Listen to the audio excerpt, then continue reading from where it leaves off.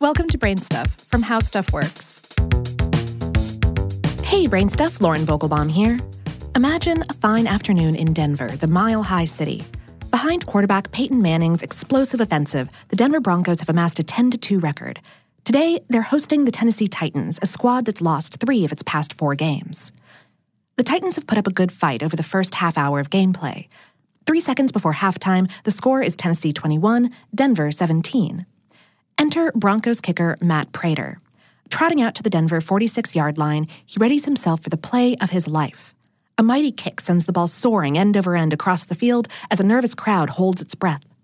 And then, the place erupts. With ease, the ball sails through the yellow crossbar in Tennessee's end zone. It's the longest completed field goal in NFL history, a perfectly made 64-yard drill. For our metric friends, that's about 58 meters. Perhaps emboldened by Prater's heroics, the Broncos go on to crush the Titans in the second half, thus clinching a playoff berth. The game I just described took place on December 8th, 2013. Today, Prater's 64-yarder still holds the all-time distance record. Although his accomplishment has never been bested, jaw-dropping football kicks are nothing new in the Rocky Mountains. 3 of the 5 longest field goals that the NFL has ever seen were made in Denver's Mile High Stadium. Broncos great Jason Elam nailed a 63-yarder there in 1998, a feat that was matched by Sebastian Janikowski when his Oakland Raiders came to town 13 years later. But to hear some sports fans tell it, those 3 kicks should have asterisks attached. The official elevation of Colorado's capital is exactly 1 mile, that's 1,609 meters above sea level.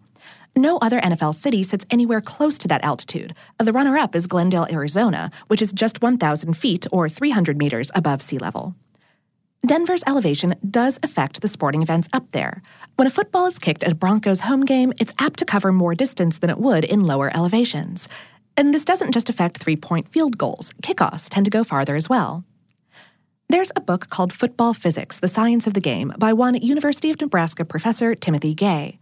For it, he ran the numbers on 8 different teams from cities that sit more or less at sea level, like the Miami Dolphins and the New England Patriots, that played at least one road game in Denver during the 2001 or 2002 seasons.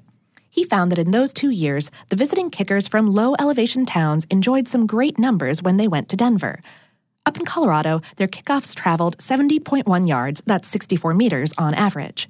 Back in their respective home fields, the average kickoff distance dropped by 7.3 yards, that's 6.6 meters. To understand those numbers, we'll need to talk about air density. Pretend, as I'm sure you want to, that you have a jetpack. If you were to take off at sea level and travel through Earth's atmosphere in a straight line up, the density of the air around you would get lower as your altitude increased. This is due to a universal law. As the distance between 2 objects grows, the gravitational pull that they exert on each other lessens. And air molecules are not exempt. The pull of Earth's gravity is more strongly felt by molecules that are closer to the planet's center. At or below sea level, gravitational attraction packs the molecules tightly together. And the weight of the molecules sitting higher up in the atmosphere really bears down on the ones occupying low elevations. In consequence, the air itself grows denser the closer you get to the surface. Way up in the mile-high city, the air's only about 82% as dense as it is at sea level. A ball kicked skyward in Denver will therefore encounter fewer air molecules than it would in Miami. That's important to note because air molecules create drag. Drag is a force that pushes against solid bodies as they travel through fluids or gases. A punted or kicked football will run headlong into a steady barrage of air molecules. Their combined drag will slow it down, sometimes dramatically. But remember, in low-density air, molecules are fewer and farther between. Therefore, footballs can, and often do, encounter less drag in Denver.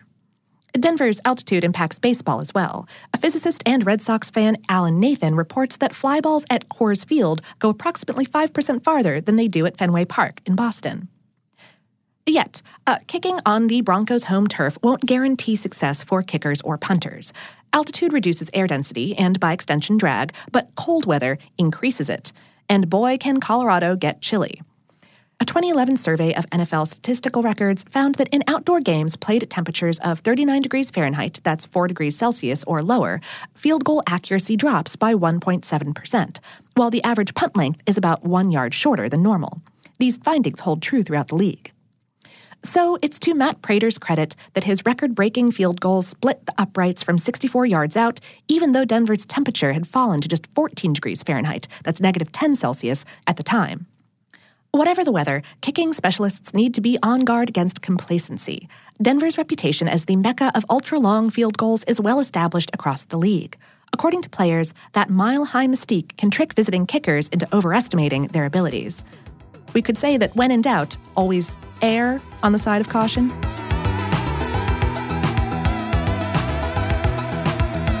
Today's episode was written by Mark Mancini and produced by Tyler Klang for iHeartMedia and How Stuff Works. For more on this and lots of other kickin' topics, visit our home planet, howstuffworks.com.